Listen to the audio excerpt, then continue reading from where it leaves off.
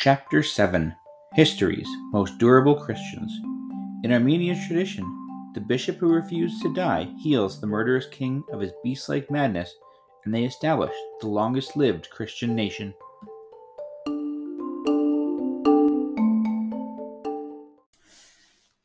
In the high mountains beyond the Black Sea's south coast, where the two great rivers of the ancient history, the Tigris and the Euphrates, find their source, there have lived for something close to 3 millennia a nation of swarthy, tough, and fiercely independent people. These are the Armenians. In the last century and a half, they have migrated all over the world. Armenian surnames, identifiable because they almost always end in Ian or Yan, crowd the telephone books of Fresno in California's Great Central Valley and appear in the listings of every major North American city. Less familiar to the world at large, however, is Armenian history.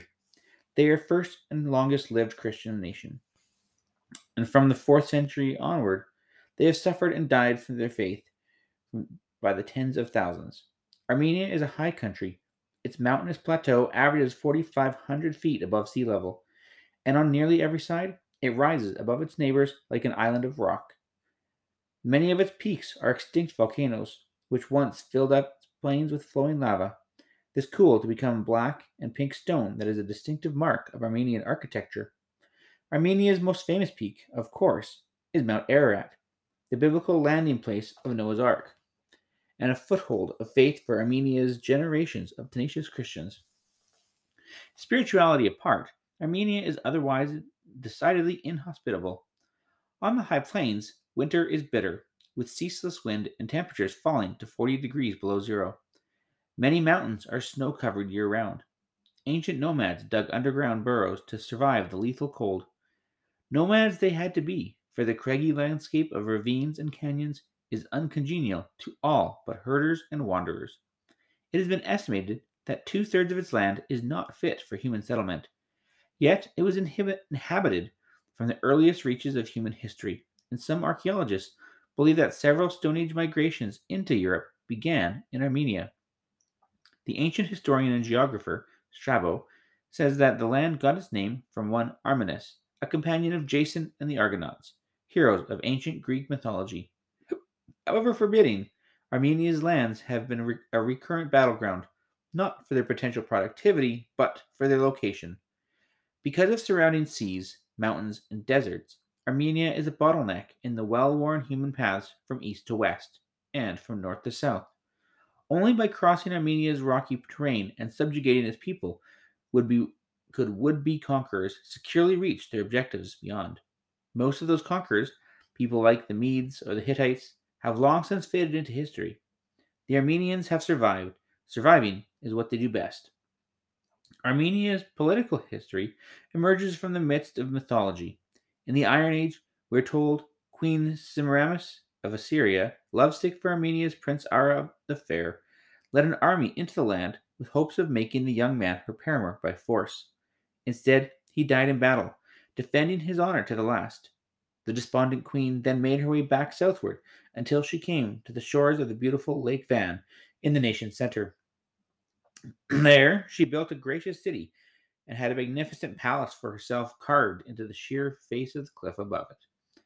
The history confirms only that a certain King Aramu was indeed a contemporary of Queen Semiramis in the 9th century BC, and that during his time, the city of Van was founded and the land's first nation state, Urartu, no similarity to Ararat, was established.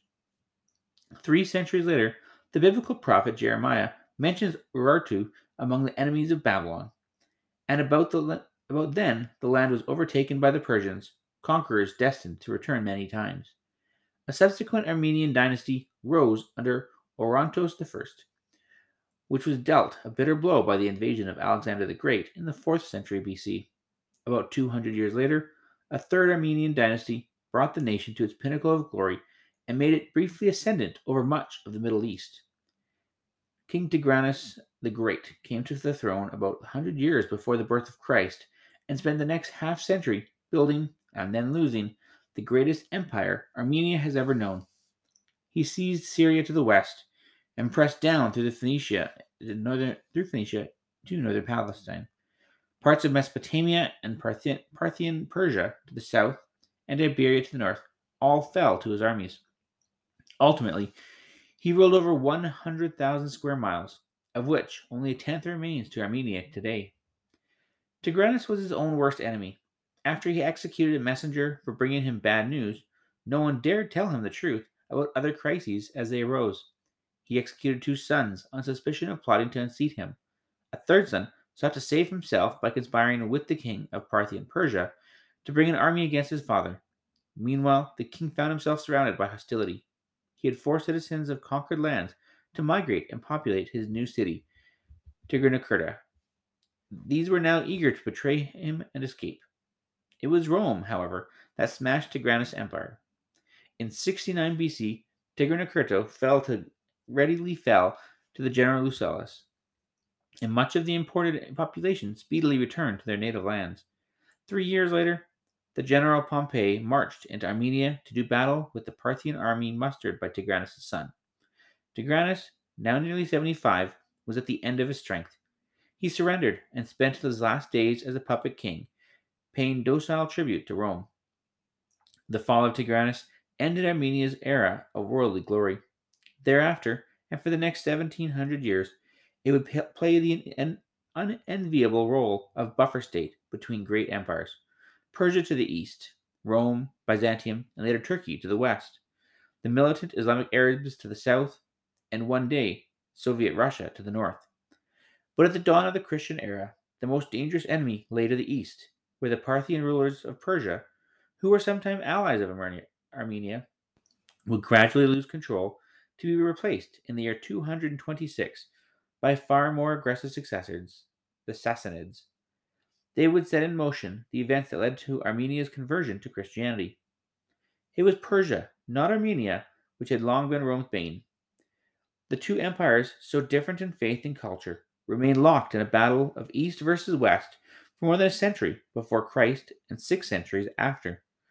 To the Romans, Persia was a wall that successive assaults failed to bring down. Thus, the Roman general Crassus met his doom at the Battle of Carrhae in 53 BC. Plutarch finishes the story. A wedding was being celebrated, he writes, between family members of the king of Parthia, Orotus II, and the king of Armenia, Artavaz II, yet another of Tigranes' sons. The two kings were enjoying a post-nuptial performance of Euripides' Bacchae, when a soldier strode into the room, bowed to the monarchs, and tossed Crassus' severed head into the crowd. This action elicited much glee. An actress seized the gory object, using it as a prop while dancing and reciting her lines as a passion-deranged bacchante. For the first 2 centuries of the Christian era, Armenia remained a disputed territory, with Parthian Persia and Rome each striving to maintain a favored candidate on Armenia's throne. For much of the time, Armenia was officially a vassal of Rome, while its ruling family was tied by blood to the kings of Persia, the Parthians. However, in 226, the Parthian dynasty fell to the bellicose Sassanids, who had no familial connection to the Armenians' royal house. The Armenians now discovered that formerly friendly Persia was an enemy.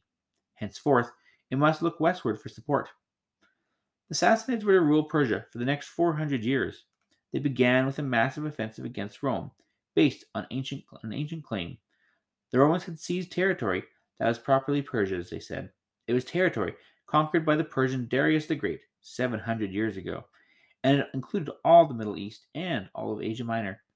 For the new Sassanid king, Ardashir, and his son Shapur I, first objective was the subjugation of Armenia. Beyond Armenia lay a far more tempting prize, luxurious Antioch, jewel of Syria, the largest city in the Roman Empire, and launching site of Paul's Christian mission to the Gentiles. Antioch was also headquarters of the Roman army of the East, but that did not impress Shapur I. In 256 or thereabouts, his army crossed into Mesopotamia, defeated the Roman frontier guard, and drew up before the city. It was a frightening spectacle, the nobility on horseback, peasants trailing after as foot soldiers. Then came mounted knights, known as cataphracts. Both they and their immense horses were covered with armor from head to toe. the men peering through narrow eye holes and carrying long lances. Even the horses wore spiked helmets. Faced with such a galloping horde, gleaming in the sun and pounding the ground towards him, the opponent was expected to panic and run, and in fact, often did. But it turned out that Shapur did not need force to take the city.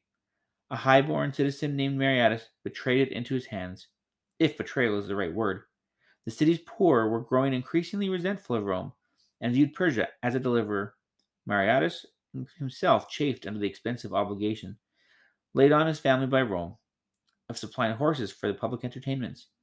Some say he had used his position to embezzle and had been ousted by the Romans in disgrace. Certainly there had been recent unrest in Antioch, so disruptive that the crowds of the chariot races had split into Roman and anti-Roman factions, and the resulting riots had caused cancellation of the events. Perhaps Mariatus was in a position to know that the time was ripe for a rebellion, and connived with Shapur to surrender the city. As Shapur encircled the place, the wealthy classes fled in confusion, taking with them all the valuables they could carry, and leaving the gates unguarded. The poor who remained hoped, no doubt, that Shapur would usher in a benevolent rule. They were to be bitterly disappointed. Shapur's soldiers rampaged through the city, sacking the houses and temples, raping and murdering, and finally burning much of Antioch to the ground. Mariatus, too, was killed, perhaps by his own countrymen, perhaps by Shapur, who figured the turncoat to be just as capable of betraying him as he was of betraying Romans. Shapur returned to Persia, leading a long line of prisoners. Some were destined for the slavery that usually befell captives of war, but Shapur also took care to abduct whomever he could to find the city's remaining intellectual and scientific community. He settled these men in Persia, requiring them to produce wisdom for the good of their new home. One of these prisoners was the Christian bishop Demetrianus. The Roman Emperor Valerian arrived too late to defend Antioch, found the city nearly deserted, and began to rebuild, though trouble erupting on the other borders distracted him, and the work was not completed. In the summer of 260, his troops were sick and low in spirits. Then the unthinkable happened. Under circumstances that have remained obscure, the Emperor Valerian himself was taken captive. An unprecedented disaster. Then Shapur returned to Antioch. So suddenly, it was said, that an actor in a play at an outdoor amphitheater looked up at Mount Silpius and asked the audience, "Am I dreaming, or have the Persians arrived?" The answer came in the form of a shower of arrows raining down on the audience. Shapur's army immediately swept into the city, and once again looted, burned, and took prisoners. Back home, Shapur built himself a city which he triumphantly named Shapur's better than Antioch. Meanwhile, Armenia had not been idle. Its king, Khosrov I, as notable for daring as for military strategy, harassed and even invaded the Persian kingdom. Shapur repeatedly counterattacked into Armenia. It was in this decade of high tension and uncertainty that events began to unfold that would result in the conversion of Armenia to Christianity. The story has one source, Agathangelo's History of the Armenians, written in the latter half of the 5th century.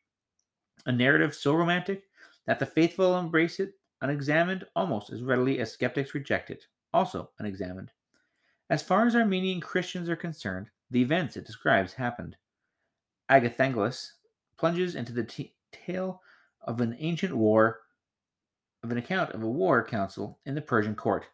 Dismayed by Khosrov's continued victories, Shapur decided to attempt his assassination.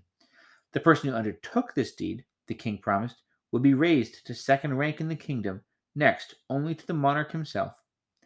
A certain Anik accepted the commission. He was a Parthian, a member of the household overthrown by the Sassanids, who still had blood ties to the Armenian monarchy. Together with his brother, they moved their entire families, their sheep and herds, to Armenia, where they claimed to have revolted against Sassanid rulers. King Khosrov welcomed his relatives and included them in his deliberations as he planned a new invasion of Persia. At an opportune time, Anik and his brother asked Khosrov to step aside with them for a private consultation. Their swords, Agathangelos tells us, were already half drawn. They stabbed Khosrov and fled. But with his last breath, the king ordered that the families of both men be massacred.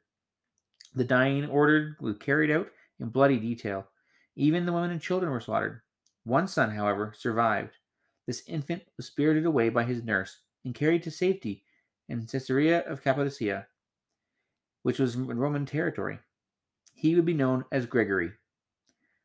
Shapur rejoiced to see Armenia now leaderless and vulnerable. He immediately marched into the country, seizing whatever he could and annihilating the remnants of Khosrov's clan. Khosrov's infant son was rescued, however, and delivered to the care of the Romans. While Gregory was being raised in Cappadocia, Tiridates, heir to King Khosrov, was growing up in the home of Licinius, a Roman who would one day become emperor. There was one significant difference in the education of the two refugee children. Gregory was raised as a Christian. He became acquainted with the scriptures of God and drew near to the fear of the Lord, writes Agathangelos. When he learned, as a grown man, that his father had murdered Tiridates' father, Gregory made a momentous decision. Leaving his two sons, he went to Tiridates and, concealing his parentage, offered himself in humble service to the exiled king. Tiridates had grown to be a man of immense physical strength. When he accompanied his protector, Licinius, to a battle against the Goths, he performed a feat that astonished his companions. They arrived at the city in the middle of the night and could find no forage for their horses. Tiridates climbed over a high wall no one else could scale and threw back armloads of hay until the horses were well supplied. Then he used several useful donkeys over the wall as well. Licinius had never seen anything like this man. When they came to the place of battle, they found the Roman emperor in dismay. The leader of the Goths had challenged him to single combat, and because he was weak in bodily strength, Licinius was terrified. He suggested that Tiridates stand in for the emperor. Robed in imperial purple, Tiridates charged the Goth king on horseback and soundly defeated him. He was rewarded with imperial insignia and given command of an army, which he brought to the east, and used it to drive the Persians out of Armenia. Gregory had accompanied Tiridates obediently all this time, but there was one thing on which he could not compromise: his Christian faith. During Tiridates' first year as king, he brought his court to the city of Arras to worship at the temple of Anahet, a deity corresponding to the goddess known as Venus or Aphrodite in the Greco-Roman pantheon. After Tiridates had made his sacrifices, he adjourned to his tent for feasting and hearty drinking, then ordered Gregory back to make further offerings. Gregory refused. Tiridates was confused by this first sign of resistance in one who had served him so well, and Gregory's explanation did not please him. "Know that you have made useless the services which you have rendered me," he declared, threatening his servant with prison and misery for dishonoring Anahet, the glory of our race and savior. Agathangelos recounts Gregory's firm reply. He would continue to serve Christ and would consider even death merely a doorway to his closer presence. As for Anahet, such gods do not really exist. Your mind is deranged if you worship them. Tiridates would not put up with such disrespect directed at himself and his god. He had Gregory subjected to torture, and week after week brought the prisoner before him to see whether he had repented. Each time Gregory found opportunity to further expound the faith, Tiridates quickly realized that, for someone dedicated to a god who triumphed over death, threats of execution held no terrors. Instead, he determined to keep Gregory in lingering agony. Gregory was beaten, hung upside down, and his sides ripped open. Tiridates' servants drove nails into the soles of Gregory's feet, then dragged him by the hand, forcing him to run. Yet, after each torture, Gregory resumed his patient teaching. Tiridates was pondering a change of tactics, offering Gregory restoration and honors if he would only submit. He would not. Then a member of the court came to Tiridates with startling news. "All this time he has been living among us, and we did not recognize him. He is the son of the treacherous Anik, who killed your father." These words sealed Gregory's fate. Tiridates ordered that he be bound hand and foot, and cast down into a cavernous pit below the Acropolis in the city of Artashat. There in the blackness Gregory was left to die, utterly forgotten. Tiridates then busied himself with other exploits, harassing the Persians and showing himself as a man born to be a warrior. To ensure continued success in battle, he ordered that the gods be duly honored, and that any who behaved toward them with disrespect be turned in for punishment. He was haughty in dress and endowed with great strength and vigor, Agathangelos writes. He had solid bones and enormous body. He was incredibly brave and warlike, tall and broad of stature. He spent his whole life in war and gained triumphs in combat. Meanwhile, Gregory had not died. For 13 years he clung to life. Other prisoners were tossed down beside him and died due to snakes and fetid stench, but he survived. His endurance was assisted by a widow of the city, who had received the puzzling instruction in a dream to bake a loaf of bread every day and throw it into the pit. That meager daily ration kept Gregory on the near side of starvation. Meanwhile, in Rome, the Emperor Diocletian decided to search for a wife of sufficient beauty to equal his status. Portrait painters scoured the emperor in search of the fairest faces, and in the course of this quest broke into a Christian convent where they found women living modest and prayerful lives who maintained a cycle of worship both day and night. Their abbess was named Gaian, and the most beautiful of the nuns was named Ripshim. Diocletian was delighted at her portrait and began making wedding arrangements immediately. The nuns, perceiving what was afoot, stole away from the city and made their escape to a distant land, Armenia. They settled in the royal city of Valarshaphat and made a shelter in the community wine press. One of the women knew the art of glassmaking, and the community was supported by the sale of her glass beads. Diocletian was not about to let them get away so easily, however, and sent an edict to all his territories urging authorities to search for these defiant women and punish them appropriately. It didn't take long for Tiridates' men to locate the woman hiding in the winepress, and within days, gossip about Ripsym's great beauty had filtered out to the city. Tiridates wanted to see her for himself. He sent a golden litter to pick her up early one morning, and included as well extravagant clothing and jewelry. As Gaian looked at these gifts, she recalled Ripsom's childhood in a wealthy, noble family. Remember, my child, that you have left and abandoned the honor and splendor of the golden throne for your fathers and the royal purple. So why then will you give your holy chastity as food to dogs in this barbarian land? Ripsym had no intention. She had put on faith from the years of her youth like an armored cuirass. She stretched out her arms and prayed in a loud voice, putting all her trust in God. The other nuns crowded around to her defense, but they were not able to protect her from Tiridates' men, who carried the beautiful young woman to the palace. Once Tiridates was alone with the girl, he was impressed with her beauty and decided to sample her charms. He seized her in order to work up his lustful desires, but Ripsym was galvanized to feats of strength beyond her natural power and fought him off vigorously. Tiridates was worsted by a single girl through the will and power of Christ. Tiridates decided to try a different tactic.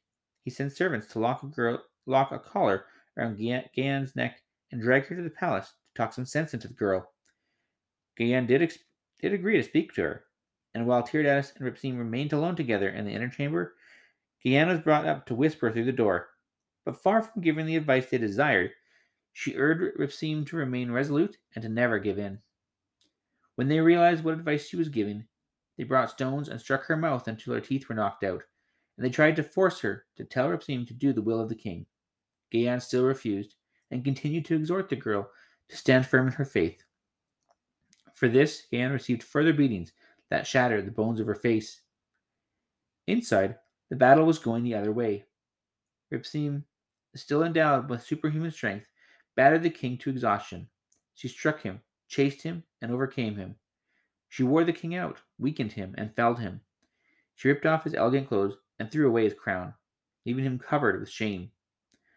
Then, forcing the doors open, she ran out, cutting through the crowd, and no one was able to hold her. She managed to stop the winepress to inform her companions, then fled to a hilltop outside the city. It wasn't long before the executioners found her. Ripsym was stripped and staked to the ground. Torturers then applied the torches to her for a long time, burning and roasting her flesh. They used stones to disembowel her, and while she was still alive, they plucked out the Blessed One's eyes.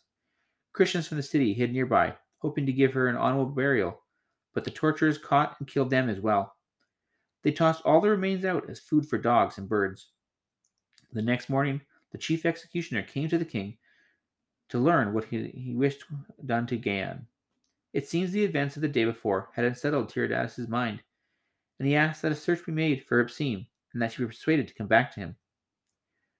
When the executioner remarked that all the king's enemies should perish as Ripsym had, Tiridates fell to the ground, weeping. He ordered the execution of Gaian and the remaining nuns, who were skinned alive, then decapitated.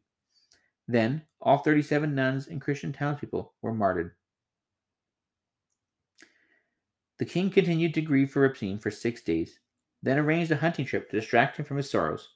But as he stood in his chariot preparing to leave the city, according to Agathengelos, an impure demon struck the king and knocked him down.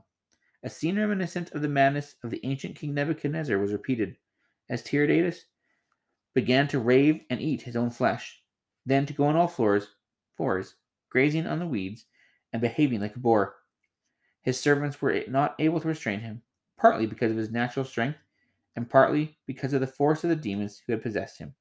This curse spread beyond the king himself, as other nobles and city leaders fell into similar torments, and ruin spread across the country.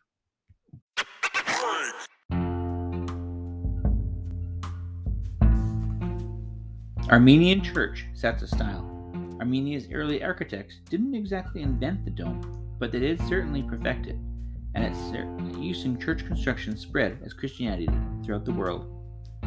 Gregory the Illuminator, national saint and patron of Armenia, gets credit not only converting the pagan king Tiridates, and thereupon the whole kingdom to Christianity, but also for building a church whose influence was profound. A small building, constructed of stone about 301, was important because of its placement. It marked as sacred the location that today holds a magnificent monastery, one regarded as the religious center of Armenia. The monastery of Echmiadzin includes the magnificent cathedral built in about 480 AD on the site of Gregory's smaller church. It is the biggest and oldest church still standing in Armenia, and its construction, with a central domed roof atop a square building, sets the pattern for numerous churches in Armenia and elsewhere, many of which have survived for centuries. The basic domed cube style is usually expanded into a cruciform shape, with rounded additions or apses extended from each of the four walls of the interior square building. The dome structure was known elsewhere long before Christianity came to Armenia, but it was nevertheless perfected there, and its widespread use by the Armenian church builders influenced structures from Russia to Western Europe to the New World. Although the kingdom of Armenia was divided and parceled out long ago, the result, as an endless series of brutal conquests, many smaller churches with their Armenian-style domes and plus signs, constructions still stand on land that is mostly Muslim now. The Armenian homeland has been carved up continually over the centuries, yet evidence of Armenian history is obvious in the myriad small churches scattered across the landscape of these now predominantly Muslim nations. Consider the quintessential example of Armenian church architecture. The Church of the Holy Cross sits on an island in Lake Van, Turkey.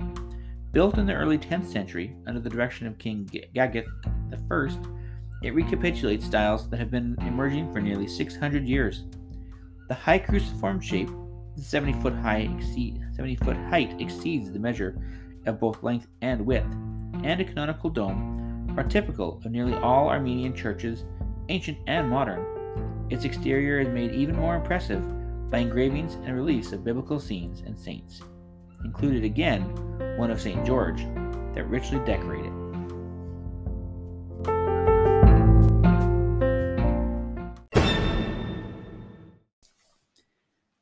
Then Tiridates' sister, Khosrow had a vision in the night.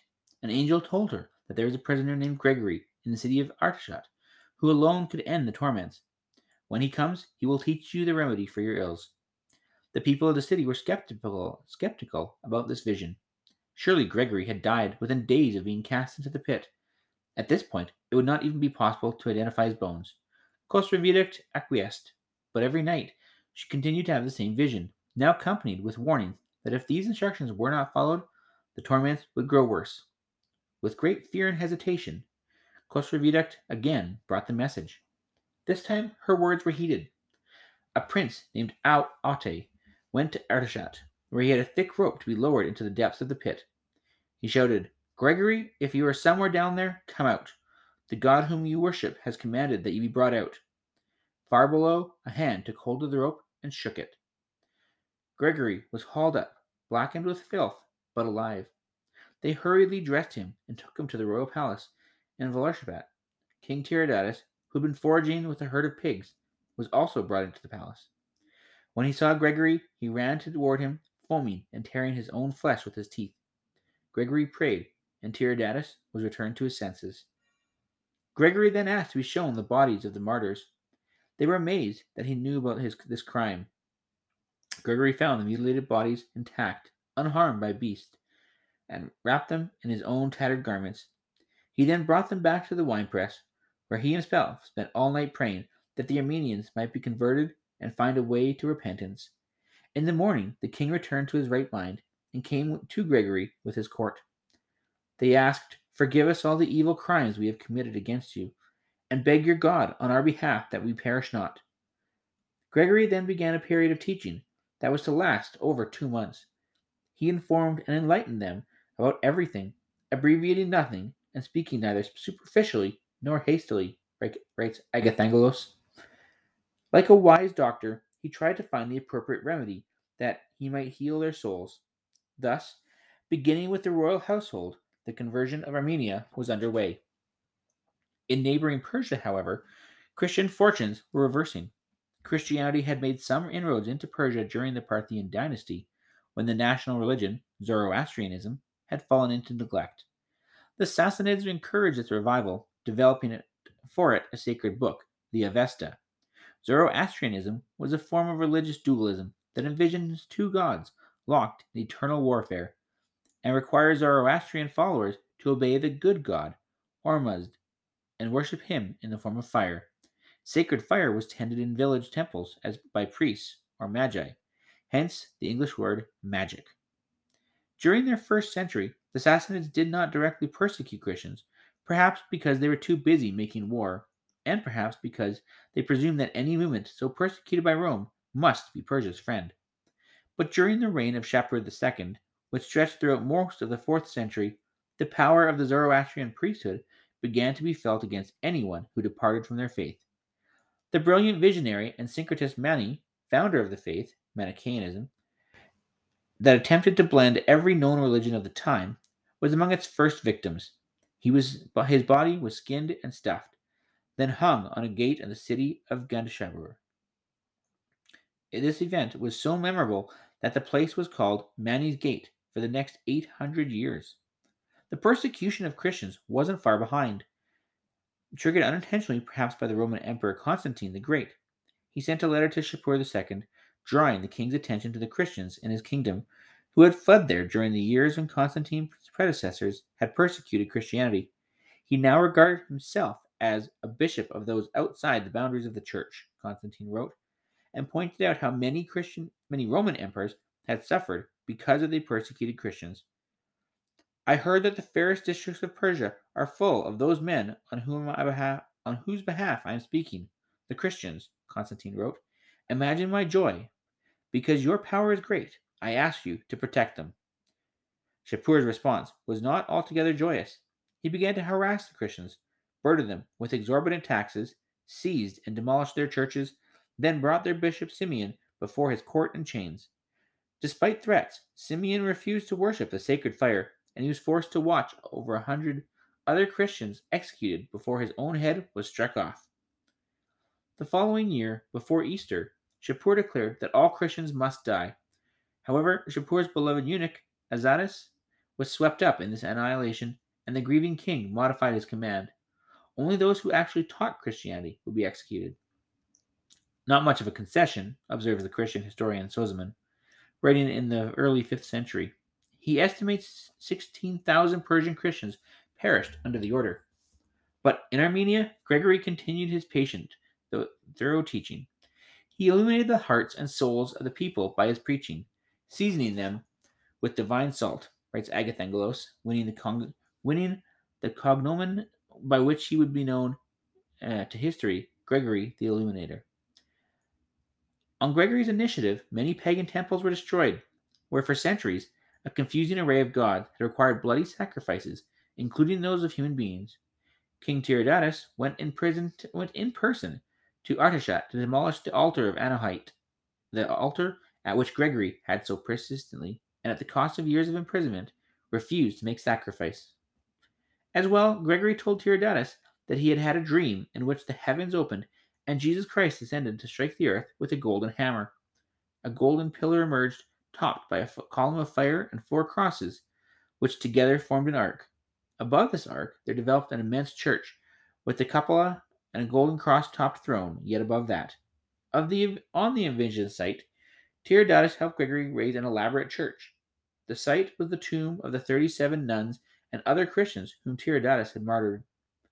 The church was a wonder, but no less so was the transformation in Tiridates. To the end of his days, he never stopped confessing his terrible responsibility for the deaths of these martyrs and thanking God for his unimaginable compassion in granting him forgiveness and salvation nonetheless. All the while, Gregory had remained a layman, unable to baptize the hundreds who now sought to commit themselves to Christ. Tiridates and his court urged him to accept ordination to the priesthood. He declined what he considered an undeserved honor. Besought by his people and encouraged by an angelic vision, however, he relented and returned with a company of Armenian nobles to the city where he had grown up, Caesarea of Cappadocia. There he was raised to the rank of bishop by Archbishop Lentius. On his return to Armenia, Gregory tackled his responsibilities with renewed energy. He traveled throughout the land, preaching and baptizing, ordaining the clergy, and establishing churches. Our whole land is converted. With their hearts and their assiduous, with their hearts, they were assiduous in fasting and in the service of fear of God, writes Agathangelos, who then recounts what Armenian Christians revere as a sacred moment of their history. On the banks of the river Euphrates, just after dawn, Bishop Gregory meets King Tiridates, his queen Ashken, his daughter Khosrovidict, and the rest of his royal court. One by one, they are baptized in the name of the Father, Son, and Holy Spirit. This may be taken as the moment, says the Armenians, when their country became Christian, a position from which, despite fire, sword, misery, hostile governments, seductive propaganda, and centuries of persecution, they would never retreat. They were the first nation in the world to officially lay a claim to the faith. In one respect only was Gregory's work hampered. There was no written Armenian language. In the early days, prayers were offered in Greek or Syriac. Translation into written Armenian was difficult because there are consonants in the spoken language that cannot be represented by letters in Greek, Latin, or Semitic alphabets. The development of an alphabet to represent the Armenian language would not be completed for another 100 years. The work of a traveling preacher named Mesrop Mashtots, now honored as a saint. He worked out an elaboration of the Greek alphabet, adding letters as needed and altering the shape of others so that all conformed to a single style. 1,600 years later, Mesrop Mashtots' alphabet is still in use, a tribute to his creative skill. But Armenia's paganism did not die unresisting or quickly. The priests of its cults and surviving temples undertook reprisals against Christians for decades after the conversion of Tiridates. Even a century later, Christians were being martyred in Armenia. As Gregory aged, Tiridates learned that he had been married long ago, before he came to Armenia, and that he had two grown sons. The king sent an envoy to Caesarea, who returned with Vertanus and Aristarchus, the latter a monk reluctant to leave his desert retreat. He was persuaded to come, however, when told Christ had more important work for him to do. On their arrival in Armenia, Vertanus was ordained a priest, while Aristarchus was made a bishop, and took on much of his father's burden of work.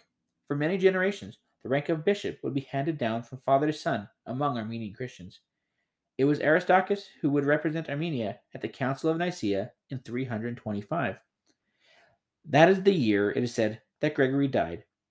He had long before slipped away from active life to spend time in prayer as a cave-dwelling hermit. No one witnessed his death. Some time later, shepherds found his body and went back to tell the people of a nearby town, Daranalik, that it was enveloped in a beautiful, unearthly fragrance. When they returned to take the body to an appropriate place of burial, however, the cave could not be found. Later still, a monk named Amra was told in a vision where he could find the body. Amra transferred it from the cave and buried Gregory next to his sons, and a magnificent church was built over the site. Tiridates died a martyr to his faith. He was poisoned, writes Agathangelos, by pagans in the court circle who were irked by his strict Christian morality. Gregory the Illuminator departed the scene knowing he had introduced Armenia to Christianity. But the Armenians did not live happily ever after. In the following century, the Persians would pass a law requiring every Armenian to convert to Zoroastrianism. They rose in rebellion, a tiny nation against an enormous empire.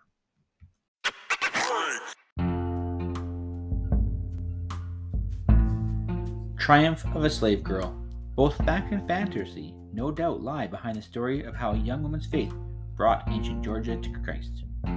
An enchanting account is preserved in both history and legend about the conversion of the people of the ancient land of Iberia, today called Georgia, on the east coast of the Black Sea, south of the Caucasus Mountains. In the 4th century, during the time of King Mirian III, a young Cappadocian woman known as Nina had been captured and brought to Iberia as a slave, and impressed all who saw her with her prayerful and chaste conduct. She simply told people she worshipped Christ as God. One day, a mother brought a sick child to Nina, who wrapped the child in her cloak and invoked the name of her Lord, and the child was cured. When Nana, queen of Iberia, heard of the child's miraculous cure, she went to Nina, hoping that the maiden would cure her illness, and once again, in the name of Christ, the maiden effected a miraculous cure. The queen told the king, Mirian, about her, but he was unconvinced. However, as the story goes, while on a hunt, Mirian became lost in the mist, and a thick cloud, or a solar eclipse, darkened the sky. The frightened king's thoughts went to his wife and her new savior, Jesus Christ, and he vowed to believe. Instantly, the mist was lifted, the clouds dissipated, and the darkness passed. The royal conversion was complete. The king and queen then took instruction in the faith from Nina. They proclaimed their conversion throughout the land, and many of the people followed their lead. In the ancient capital of Mashika, the king began to build a church, but the builders were stymied by their inability to raise the main pillar, which remained stubbornly at an angle.